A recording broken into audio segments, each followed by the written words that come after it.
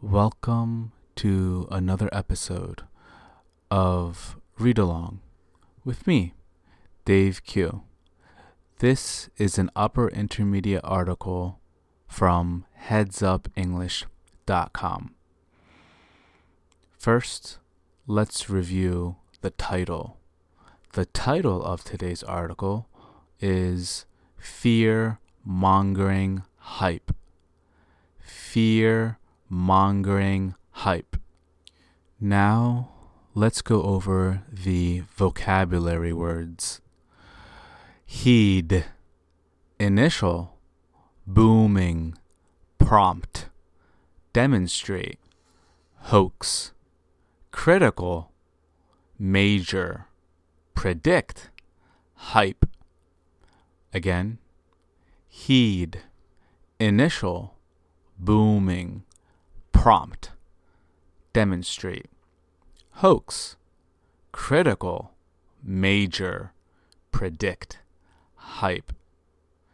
Now, let's move on to reading the article. Take heed because the swine flu will kill millions of people, paralyze economies, and create chaos around the world. During the initial outbreak, schools closed and universities canceled graduation ceremonies.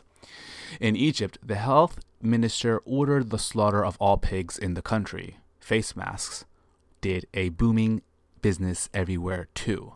World health experts had taken prompt steps at the start, offering dark warnings that it could become the next pandemic. They declared that almost 2 billion people could be sickened by the virus, yet nothing happened. There have been less than 100 deaths worldwide total.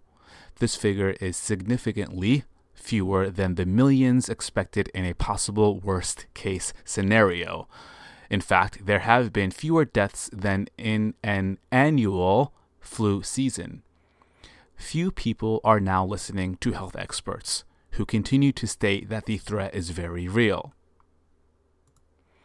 As newspaper editorials and comments on the internet demonstrate, people have become sick and tired of the reports. Crying wolf and hoax are some of the milder terms, as everyone everywhere takes an unconcerned viewpoint. Many people are also critical of how the media focused on the doom and gloom scenarios in a slow news cycle. In other words, because there wasn't anything major to report, the media focused on the swine flu to sell newspapers, magazines, and airtime. Of course, the media and health experts disagree. Both say that they have acted quickly and properly at the discovery of the swine flu in the past. They took the right steps to spread the message. It just so happens that the flu didn't become the pandemic predicted. Perhaps, however, it all just amounts to fear-mongering hype. Thank you for joining me for this read-along episode titled Fear-Mongering Hype. I'm Dave Q.